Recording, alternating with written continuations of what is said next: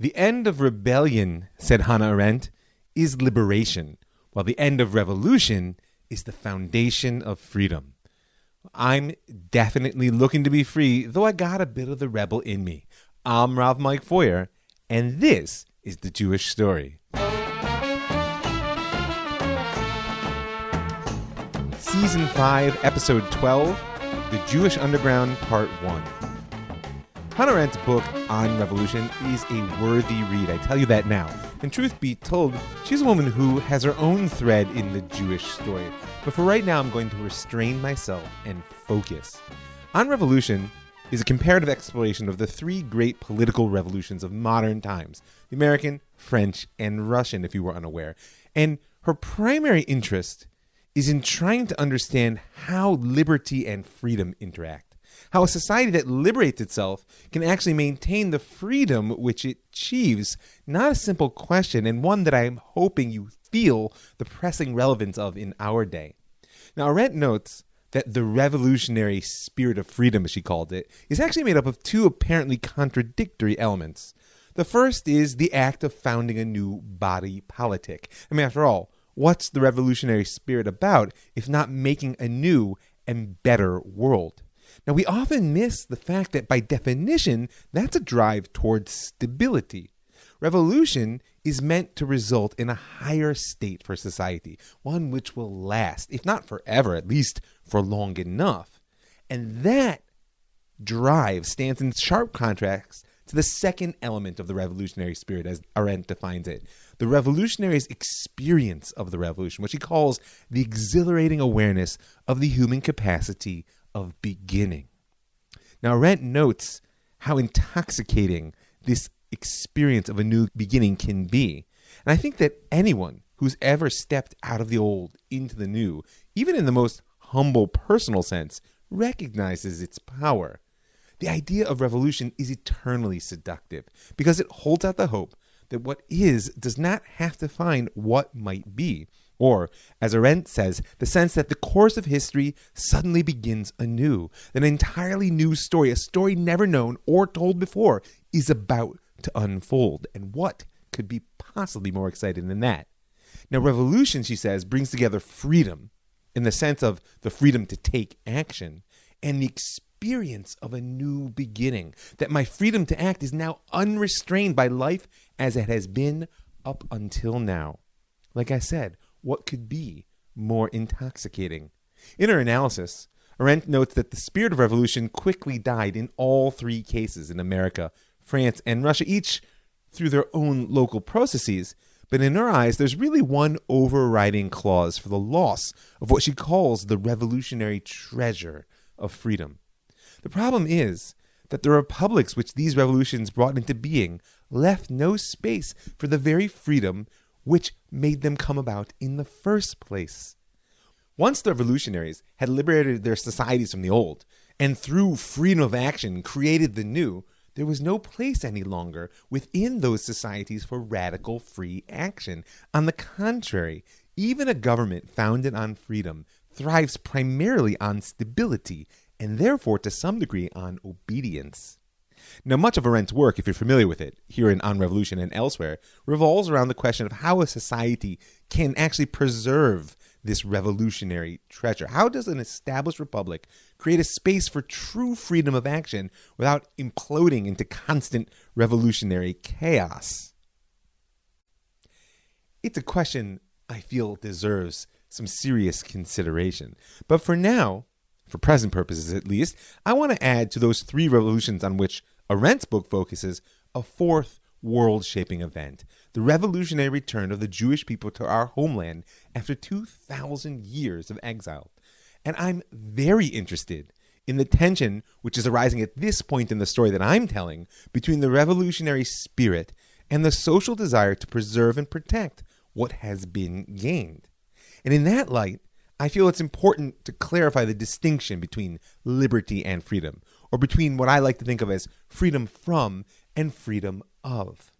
We gain liberation when we throw off a yoke, whether governmental, a foreign oppressor, or even false consciousness that's been forced on us by society. So long as we can understand what or whom is holding us down, we can fight for freedom from it. Freedom of, or true freedom as opposed to simply liberation, is quite a bit trickier. That freedom, Arendt says, is, quote, experienced in the process of acting and nothing else. It's the freedom found in pursuit of what I actually am and what I can do in the world once liberated from that which constrains me. So, we spoke not so long ago about the Jews liberating themselves from the British yoke, fighting the Arabs of the Mandate and the surrounding states, and liberating a portion of our ancestral lands. And once we have that, we have the freedom to do what?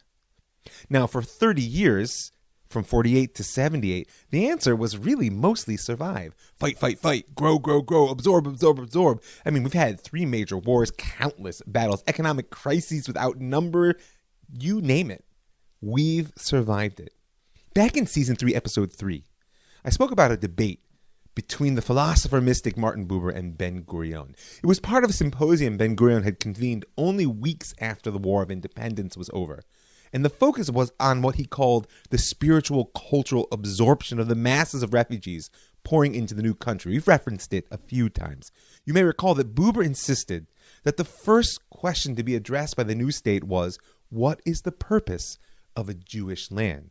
While Ben-Gurion pushed him away basically with both hands, saying there was only one possible answer to that question, lahotzi lechem min haaretz, to bring bread out from the land.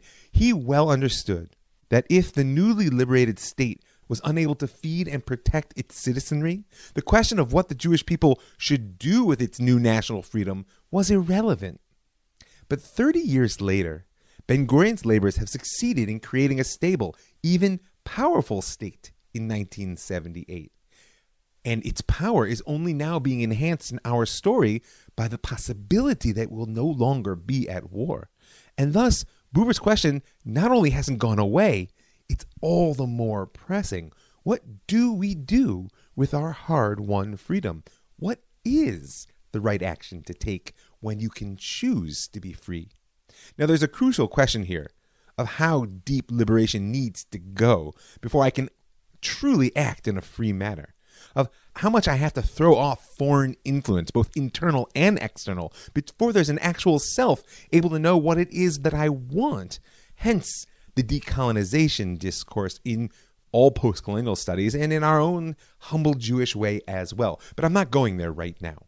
What interests me now in our story is where does the revolutionary spirit reside in Israel in the late 1970s? And frankly, I'm wondering about it today as well. Where is that element of society seeking freedom through genuine action and self-actualization? Now, it's important to remember that history teaches us one place the revolutionary spirit lasts longest within societies is on the frontier. I mean, certainly, in the history of American Revolution, that holds true. And the colonists, the original ones from England I'm speaking of, would have never contemplated breaking with the crown if they hadn't been beyond the reach of what they considered civilization. And after the revolution, that western frontier continued to be the realm for freedom of action. I mean, the brutality of the conquest from east to west of the North American continent rested on the very lawlessness which made it appealing to those who sought their freedom to act outside the boundaries set by society. If you know Frederick Jackson Turner's frontier thesis, and if you don't, you should look it up, he saw the process of moving west as the crucible of American democracy, with all the heat and destruction, by the way the word implies, which of course begged the question of what happened to American democracy when that ever-expanding horizon closed. Now, the revolutionary return of the Jews to our land has been bound up with the frontier spirit as well. From the outset, Zionism sought to go where no Jew had gone before, or at least for millennia. And the pioneering labor Zionist ethos still serves as the foundation of the modern state in both myth and fact. More recently, we've been speaking about how the young men and women of Gush Emunim, of the settlement movement, took up that pioneering mantle, aiming to awaken the state to its true self by making the establishment of Jewish life in Yehuda, Shomron, and Gaza the new frontier. And to this very day, the national religious world really carries the torch of the Zionist avant-garde, insisting on its freedom of action even when the established state tries to deny its legality. Meaning, a pioneer is free insofar as they liberate themselves from the constraints of the state. That may work if they're really an avant-garde, paving the way for the advance of that stable new republic. But what happens when the pioneer comes in conflict with society, with the very nature of the vision which that society is attempting to establish? Revolution always involves further liberation in order to create greater space for authentic action. In Hebrew, we call this stira leman binyan. Sometimes you have to knock away the old in order to create the new. And in a sense, that destruction is the ultimate creative act. I mean, for goodness sake, even the story of creation begins with tohu. It begins with chaos. Chaos always precedes creation. And the young men and women of the settlement movement were seeking deeper liberation, aiming to awaken Am Yisrael not just to their political power, but to God's call, and the call of Jewish destiny, unrestrained by any government, foreign or domestic. And so I might be tempted to call them spiritual revolutionaries. Menachem Begin had declared a revolt against the British, and his fight against them certainly had its revolutionary moments. But when he signed the Camp David Accord, he put a process of another sort into motion. Some saw it as the establishment of the very republic for which the revolution had been fought. Others saw it as a check on its progress. What's certain is that there was a revolutionary spirit still seeking its freedom there in the hills, beyond the bounds of the established Republic of the State of Israel. The chaos that precedes creation, that liberation which opens space for freedom of action, is always a violent force. And knowing the line between freedom and destruction can be difficult in the best of circumstances, and all the more so in the midst of a revolution. Newton said it best: for every action, there's an equal and opposite reaction. Now, he was talking about the three laws of motion, but social psychology and politics have their own physics, and sometimes they're strangely parallel. The ratification of the Camp David Accords sent shockwaves through Israeli society. The possibility of a life beyond siege hit up against much of what the country was built on, and therefore the reactions were quite powerful. First, there was widespread euphoria and joy, a hopeful upwelling that peace with Egypt was actually the end of an era of war. No more would the life of the average citizen be defined by the stance that Moshe Dayan had laid out in his famed eulogy of Roy Rottenberg, kibbutznik from the Gaza region, murdered by Fedayeen more than 20 years ago, as he said, to be ready and armed, tough and hard, or else the sword shall fall from our hands and our lives will be cut short. And now, the peace with Egypt had posed a different type of question. What does a national posture look like when we put down the sword? What is it beyond the stance of eternal war that we might do? The word peace began to seep from fantasy to reality all across society, and daydreamers about a different life suddenly became activists overnight. Even during the negotiations at Camp David, 348 reserve officers and soldiers from combat units had published an open letter to Prime Minister Begin, calling on him not to, quote, squander the historic opportunity for peace between the two nations. Tens of thousands of ordinary citizens joined a petition in support of the letter, and what emerged was a movement known as Shalom Achshav, peace now, a movement that to this very day was defined by its urgency and originating essentially from a historic reaction. We'll see more of Peace Now's story when we come to the war in Lebanon, but for the moment, the name really says it all. Not just peace, peace now. The political upheaval was immediate in coming. It originated in the Knesset vote over the Accords. Begin won, if you recall, with plenty of room to spare, but over the opposition of his core party members. 84 members of Knesset voted in favor of the Camp David Accords, 17 abstained, and 19 voted against, mostly from Begin's own Herut faction. It was his comrades from the War of Liberation who were most shocked at his retreat from the Sinai and at the prospect of uprooting Jews who had settled the land of Israel. Core members Geula Cohen and Moshe Shamir actually broke away to form a new party that they named first Banai and then Tchia Banai. Now, Banai is a Hebrew acronym. It means Brit Ne'emanei Eretz Yisrael, the covenant of the land of Israel faithful. And Tchia means revival. It spoke their aim of reviving the policies of expansion and the spirit of what they deemed a sovereign Jewish people. Geula Cohn was the driving force behind Tchia and remained its head actually until the party disappeared in 1992 and she joined the Likud. Cohn, you may know, came to Cherut from the Lehi. She was the famed voice of their underground radio broadcasts during the War of Liberation against the British. She was also a committed revolutionary and passionate advocate of Jewish sovereignty over all of the land of Israel. And hence, when the party was announced, it drew to it core members of Gush Emunim leadership, people like Hanan Porat, who felt that planting facts on the ground through settlement was no longer a sufficient approach to realize their vision of giving a new direction to the nation. As Porat declared in an interview from the Knesset Plaza on the night the Camp David Accords were ratified, the resolution adopted this evening proved we can no longer settle for extra-parliamentary activity. I therefore announce the establishment of a new nationalist political movement, the Tchia movement. Now, if the state is a sacred vessel, as Rav Tzvi Yehuda had taught his students, then politics is a divine cause. And his hope was that parliamentary activity, together with education, could lead to a national revival, which would then, of course, play itself out in policy within the Knesset. Rav Tzvi Yehuda had just called the Gush activists back from the brink of violent confrontation at that protest settlement at Rujub by declaring Ha'am lo itanu, the nation is not with us. Not now, but that doesn't mean the nation can't be. And there would be no better proof or source of political legitimacy than a Knesset majority standing for sovereignty over all the land. Now, Porat's declaration was not to say that extra-parliamentary activity would cease. I mean, creating facts on the ground is part of the political educational process.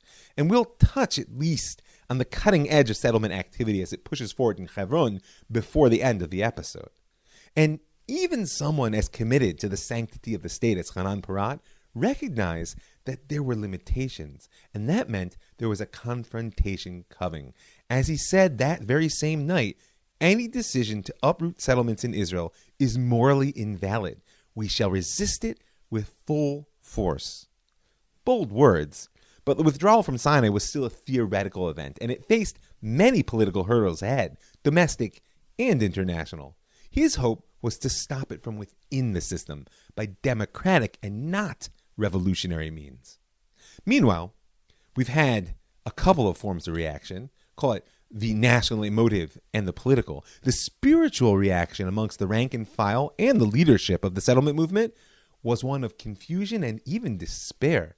This wasn't just a retreat from Sinai and the inconceivable notion that the Jewish state, meant to be vehicle of redemption, was going to uproot Jews from the land.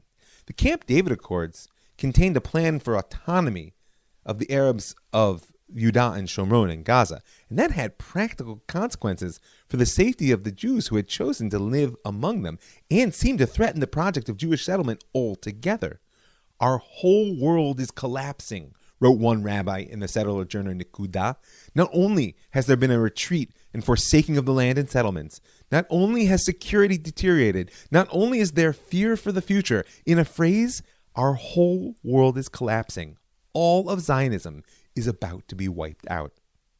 Dire words, and the subsequent discussion amongst the rabbinic and political leadership took up several issues. There were those who called to redouble the teaching of Rav Kook's writings to the public, to understand that redemption is never a linear process, to somehow redefine national objectives toward the genuine Jewish state. And in the off-page discussions, community leaders even spoke of stockpiling arms. Their fear was clashes with their Arab neighbors, which they saw as all but inevitable once the army moved to the lowered profile called for in the autonomy plan.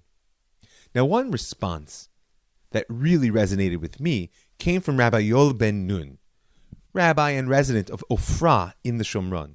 Ben Nun had been amongst the liberators of the Temple Mount in 1967. He was a founder of Alon Shvut in the Gush Etzion, the Etzion block, and had been carried off by the army during the first attempts to settle the Shomron in summer of 1974, which we spoke of. The unfolding process of redemption wasn't an idea to Yoel Ben Nun. It was a lived reality. And so the present political catastrophe, he felt as a spiritual failing within Am Yisrael. Now, fortunately, he was a true disciple of Rav Avram Yitzchak Cohen Cook's writings, and therefore believed that all real processes, including redemption, are evolutionary. And what's more, that Am Yisrael's success, historical and in the future, depends on conscious evolution. And so, Ben Nun called for a cheshbon nefesh, a self-accounting. Not just a national accounting in the abstract or accusations placed against failed political policies, but a profound self-examination, bitoch hamachaneh, in the midst of our own camp, as he called it, from within the ranks of the settlement activist movement, which was carrying the flag of redemption. Let us ask ourselves, he wrote, what we have to do today to bring about Israel's redemption in our generation, and to avoid the terrible afflictions of a redemption imposed by God. Now, as a call to introspection, this is all to the good. But if you listen closely, Yoel Ben Nun's words hold an invitation as well.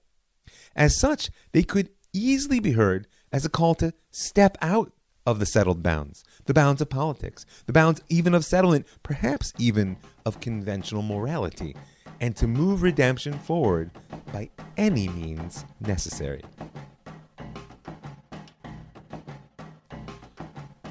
When I was here in Israel during college, I actually studied at Ben-Gurion University down in Beersheba. Being in the Negev was great. I love it. But nonetheless, Jerusalem is always a magnet.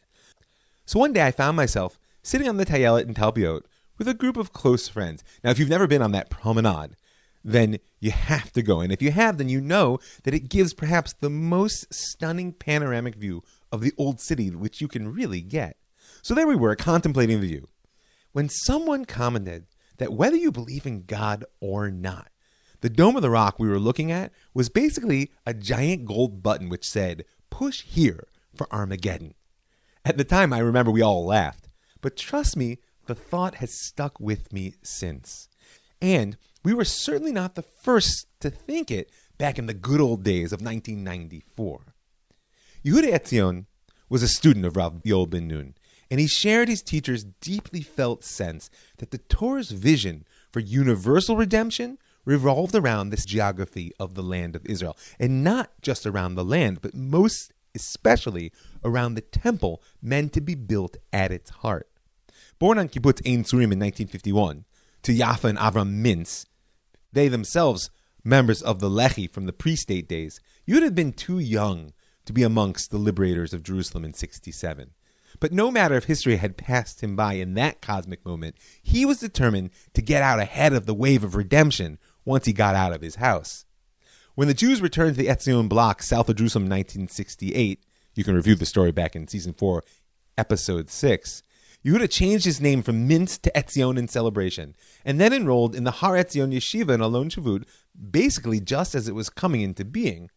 That's where he met and learned with Rav Yoel Ben Nun, deepening his knowledge of Gemara, absorbing the teachings of Rav Kook, and soaking up the sense of an unfolding redemption which saturated students and teachers alike. It was while at the yeshiva that Yehuda and some of his friends stood on one another's shoulders in the courtyard of the Holy Land Hotel, risking broken bones and maybe a broken neck, to snap a simulated aerial photo of the scale model of the Second Temple that had recently been built there. They took that shot and superimposed it on a present-day aerial photo of the Temple Mount, and voila, you have an image of how the future could be superimposed on the present. The poster was an instant. The photo became a poster, and that became an instant underground hit in the religious Zionist world. I've seen remakes of it in my day. But for a young man as passionate and pure in his dedication to Am Yisrael and to the divine vision of redemption as Yehuda, this was more than just redemption fan art. He continued to study and grow, never ceasing to seek outlets for action. Served in 73, joined Gush Emunin in the aftermath, and was on the executive council and amongst the hardy few who established the work camp that became the Ofra settlement, the first permanent Jewish settlement in the Shomron in 1975. You might also recall that Yehuda was the one who labeled Defense Minister Ezer Weizman as a traitor when he came to uproot the Rujeb protest settlement established before Begin had even come back from Camp David. And that leaves little doubt as to how he felt about that attempt to thwart the process of redemption. Once the Accords were ratified and gained increasing sense of an imminent reality, as I said, the confusion and despair swept the settlers, and it sent Yehuda into a period of personal withdrawal. He went back to Ofra after Rujeb and poured his energy into his cherry orchards, literally driving his roots deeper into the land. But all the while, Yoel ben Nun's call to self-examination echoed in his thoughts.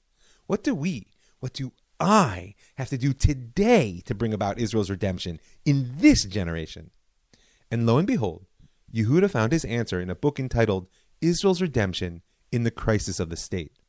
Truth is, he'd actually received the book back in high school and read it directly from the author, in fact, Shabtai ben Dov.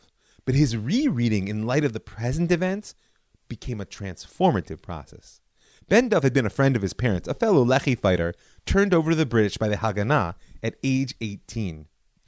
Now, Ben Dov was a polymath, an autodidact of astounding scale. It's a story that repeats itself in Jewish history if you've been paying attention. And 6 years in prison is a lot of time to think and learn. With no activist outlet for his revolutionary fervor, Ben Dov poured it into ideas. Fluent in 8 languages, functional in 13, he devoured the corpus of European literature, and from there on to philosophy, history, psychology, and of course, the Hebrew language. By 1948, Ben Dov became a free man together with his fighting compatriots, and his studies expanded to the law. And it was here, in the first days of an independent Jewish state, that he realized the fundamental limitation which his generation faced. As he says, the laws that the university set out to teach me were fit only for the needs of non-Jews. They were wholly irrelevant to the problems of our national revival. And so Ben Dov turned to his native intellectual and spiritual soil, which, having devoted his youth just to fighting and surviving, was unknown to him. But now he immersed himself in the Talmud, in the breath of Torah, and of course in the writings of Rav Avram Yitzchak Cohen Kook.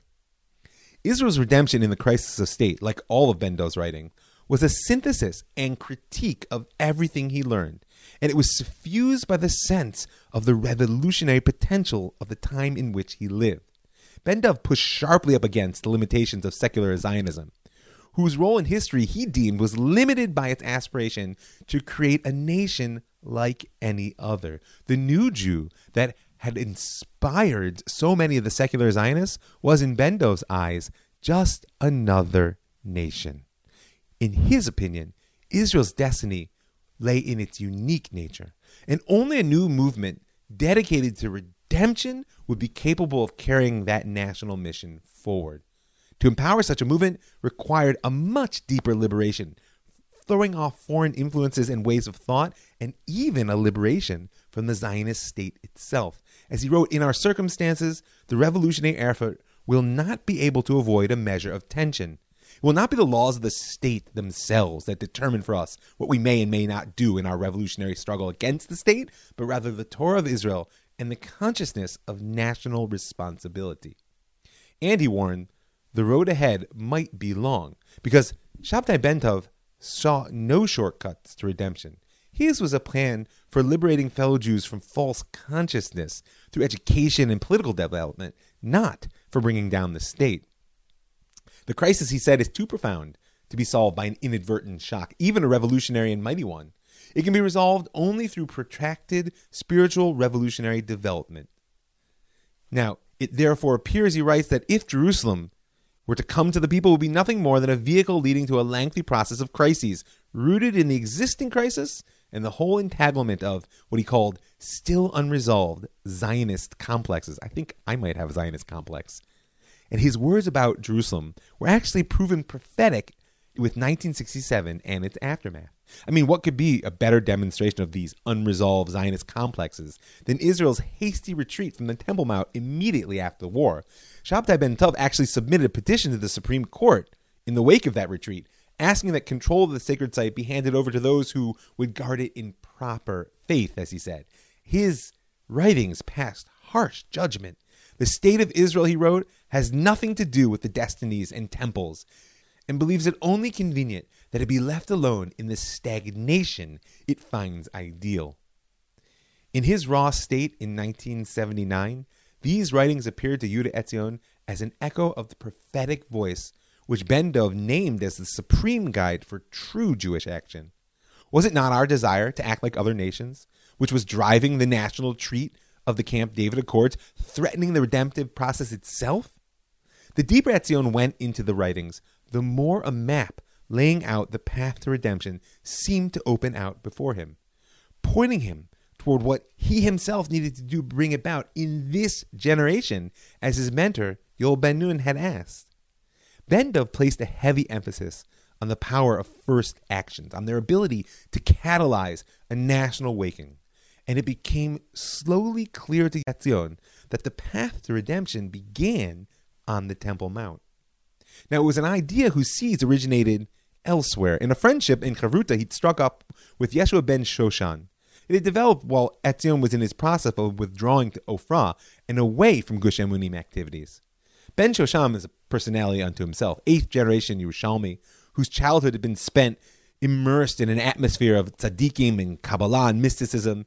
His greatest joy when he was young was to climb Mount Zion, trying to catch a glimpse of the Temple Mount from afar. Now, he was a decorated combat veteran and an accomplished Torah scholar who had nourished since those early days a determination to remove what he called the shame of the abomination on the Mount. Now, that was a drive strengthened greatly by the Camp David Accords. His feeling was one radical action could at the same time erase Israel's shame and prevent national retreat. Ben Shoshan was a faithful Jew, and he'd sought spiritual guidance on the question, even seeking rabbinic support for the action. Rav Tzvi Yehuda, when approached, had seemed shocked by the idea, but he hadn't rejected it outright. Ben Shoshan approached the two most important Kabbalists of Jerusalem, and it seemed at least one was in favor. Meanwhile, all the while, Yehuda Etzion and Yeshua ben Shoshan continued to learn together and discuss how they themselves might forward the process of redemption on a practical front. In the end, despairing of any hope for official rabbinic stamp, and increasingly convinced that the destruction of the Dome of the Rock was the catalyst, Yehuda brought the question to Shabtai ben Dov himself. Now, Ben Dov died prematurely in 1979, at only age 55. But in the last year of his life, Yehuda Etzion had developed a personal relationship with him. So it was that he approached Ben Dov's deathbed, and, his voice almost trembling, asked if Ben Shoshan was right, if removing the Dome of the Rock from the site of the temple might be the first step which would waken the process of redemption. If you want to do something that will solve all the Jews' problems, said Ben Dov, do that. That's a very hard thing, protested Etzion. Difficult, but not impossible. Yeshua ben Shoshan and Yehuda Etzion were visionaries, picturing a new world which would arise on the rubble of the Dome of the Rock, and thus we might call them revolutionaries in thought. But neither actually knew so well how to blow things up. For that, Ben Shoshan approached Menachem Livni, deputy commander of a reserve combat engineering battalion and one-time coordinator of the Kiryat Arba administration. Livni had actually been a Tel Avivi until he and his fellow Jews were evicted from the cave of the patriarchs and matriarchs on Rosh Hashanah of 1973 for the terrible crime of praying. Shocked that a Jewish government would do such a thing, Livni moved to Kiryat Arba and threw himself body and soul into the battle on behalf of the Jewish presence in and around Hebron. As administration coordinator, Livni had spent more than a year of his life in daily battles on behalf of the Jewish community, far more fought with the government than with the surrounding Arab population. When Ben Shoshan approached him, Livni had since resigned with a bitter taste in his mouth and was working in the metal shop he'd built in Kiryat Arba. The feeling he'd taken from that struggle was that only a fundamental shift in national mindset was going to change anything. And it was a sense deepened by Menachem Begin's announcement of the retreat from Sinai. And so when Ben Shoshan showed Livni a postcard with a picture of the Dome of the Rock and argued that the existence of what he called the abomination on the Temple Mount was the root cause of all the spiritual errors of our generation and the basis of Yishmael, meaning the Arab, hold on Eretz Yisrael, the idea fell on fertile ground. For the next several months, Yehuda Etzion Yeshua ben Shoshan and Menachem Livni met on Thursday nights to discuss Israel's national redemption and contemplate the role that they might personally play in pushing it forward. They were filled with doubts and misgivings, technical issues and philosophical ones. Nonetheless, it became increasingly clear to all three that the way ahead lay through the Dome of the Rock. To Etzion, the act was the beginning of the redemptive movement that Shabtai ben Dov had imagined. This act, he said, will be an incomparable, appropriate opening move. We must view ourselves as messengers who bear the kingdom's good tidings with no thought of personal gain, who act only the nation's benefit and future in mind. Menachem Livni was less interested in Ben Dov's grand vision of a redemptive movement. In fact, he shied away from using the language of redemption altogether, warning, most Jews are ignorant in this regard. No one ever taught them to yearn for redemption. They'll consider it a threat to their eat, drink, and be merry way of life. The very first thing is to talk to the people, to explain them in their own language what redemption is and why it's necessary. Now, in order to speak to people, Livni was well aware you have to have their attention, and blowing up the Dome of the Rock would certainly get that. Despite ideological disagreements and the sense that, from a technical perspective, the time was not right for action, the plan crept slowly forward. Livni in particular was troubled by their failure to gain any significant rabbinic support for the act. Nonetheless, in the years between the signing of the Camp David Accords and the evacuation of the Sinai, information was gathered, extensive surveillance of the Temple Mount undertaken, and explosives were even acquired. All that demanded a widening circle of conspirators, which, of course, required caution, but was far from impossible. As I said, the activists of Gush Emunim had been shocked by Camp David and the postponement of redemption that they perceived it to be. But nonetheless, most managed to hold fast to Rav Avram Yitzchak Cohen's injunction, reinforced by his son, Rav Tzvi Yehuda, that the state and its legal system were sacred and therefore deserved their allegiance almost no matter what they did. Most managed to hold on to that perspective, but not all.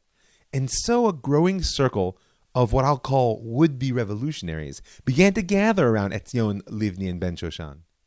Now, I gotta give a spoiler alert. If you don't know, there's still a big golden dome on the Temple Mount. But that's not to say that all this energy and discontent produced no explosion. You may recall the story of the effort to return Jewish settlement to Hebron in Pesach of 1968. If you don't, hit pause, go back to Season 4, Episode 7, and do a little bit of review. At the time, I mentioned the government struck a compromise with Rav Moshe Leviger and his followers when they moved in to the Park Hotel in the center of Hebron on Pesach, convincing them to move out to an army base which was adjacent to Hebron. That base became the city of Kiryat Arba, which, by the way, today has, between 8,000 residents. And its first housing units were opened in 1972, not long before Menachem Livni became the administrator. But by 1979, the longing to return to the heart of Hebron, to live next to the graves of the forefathers and mothers, was too great to resist, as was the desire to defy Menachem Begin's government. And so, once again, immediately after Passover, a group of 10 women and 40 children moved from Kiryat Arba to Hebron in the middle of the night, entering the abandoned Beit Hadassah building in the heart of the city. They actually climbed in through a small window in the rear of the structure. Beit Hadassah has its own history. It was originally constructed by the Jewish community in 1893 as a tzedakah institute that they called Chesed LaAvraham. In 1911, the Hadassah Women's Organization built a second story, hence Beit Hadassah, and they opened a clinic there which provided free medical care for all residents of the city, Jew and Arab alike. That clinic was destroyed, along with much of the rest of the community, during the 1929 Hebron massacre. The Arab rioters, adding insult to injury, seized the property and opened in it a school. But since the Israeli conquest of 1967, the building had been abandoned. That is, until one spring morning in 1979, that soldiers patrolling the area heard singing coming from Beit Hadassah. You can imagine their confusion, but it didn't hold a candle to the fury felt by Prime Minister Menachem Begin. He saw this unauthorized move as a direct challenge to not only his authority, but that of the government altogether. Begin convened his cabinet to discuss the move, vowing that no one no one would dictate to the government when or where settlements would be established. Now, the Gush Emunim leaders had taken to calling him a traitor in public. He now declared to his cabinet that they themselves were liars afflicted by a messiah complex. Strong words, but if you know the history of settlement in Yudan Shomron, it's been made by action, not rhetoric. Begin toned it down quite quickly, urging the settlers to leave peacefully and warning that the government would not tolerate what he called the seizure of property, whether in Hebron or Tel Aviv, threatening to remove them by force, and of course, ignoring the fact that they weren't seizing this property really from anyone. So, in the end, he had the army surround Beit Hadassah, not uproot the people. No one was allowed in, and anyone leaving actually was not allowed to return. Even food, water, and medical supplies weren't allowed through the blockade at first. This is a 24-hour watch? Yes, this is a 24-hour watch. And what do you hope for in the end? We hope that the government decides to inhabit the Jewish houses, this one being among them, and to allow Jewish families to return to the houses where Jews lived before 1929. But eventually, members of his own government prevailed upon Begin, pointing out to him that even when the IDF had surrounded the Egyptian Third Army in the Sinai during the Yom Kippur War, they'd allowed through food and water. And so the prime minister relented. The struggle wasn't over, and there are many other elements to it, but for our purposes, in the end, the government was forced to give its blessing to the facts on the ground in the settlement of the Beit Hadassah, and thus, in 1979, Jewish life returned to Hebron.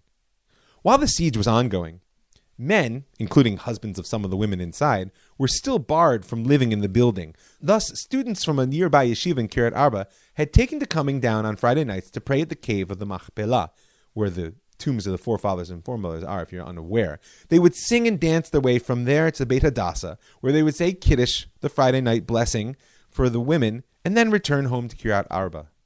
But their enthusiasm and their consistent pattern of behavior had not gone unnoticed. And thus it was, on one Friday night in late spring of 1980, Arab terrorists set an ambush. As the boys sang, the terrorists opened fire, throwing hand grenades also from the roof of a building facing Beit Hadassah. In the end, 6 young men were murdered and many others wounded. The immediate result was horror and death. While Shabbat prayers, including women and kids, were on their way as usually from Marat HaMachpelah to the Beit Hadassah, they opened with a fire, another one with 600 grenades from this direction. And they all stood on the roofs of houses? Have you any indication where the terrorists actually came from? What country? According to what we have found, we can assume that they are local. And we do demand revenge. But our revenge is not to go out and murder the Arabs in Hebron. If they want to stay living in certain places as residents here, let them remain there as long as they accept us as being here too. And then came the inevitable government regret and sorrow, followed quickly by the decision to allow the women to reunite with their husbands and children in Beit Hadassah. The building was even repaired and expanded under the government auspices. In a strange but familiar twist of events, just as Jewish blood had led to the evacuation of Hebron 50 years earlier, now it was responsible for the return of the Jews. But there were those who felt that the price of Jewish blood could not be so cheaply effaced. Destroying the Temple Mount may have been a far-off, grand vision to Etzion, Livni, Ben Shoshan, and the group gathered around them. But remember, explosives destined to trigger redemption can serve just as well for revenge. And that's the story which lies ahead. I want to thank some folks before I sign off. I want to thank all the folks who give their hard-earned money to make the show happen, keep it free, widely available. I want to invite you to join them. You can go to my website, jewishstory.co, and up in the right-hand corner there, you'll see a button that says Be a Patron. You can click on that to give me a little bit of per-podcast support.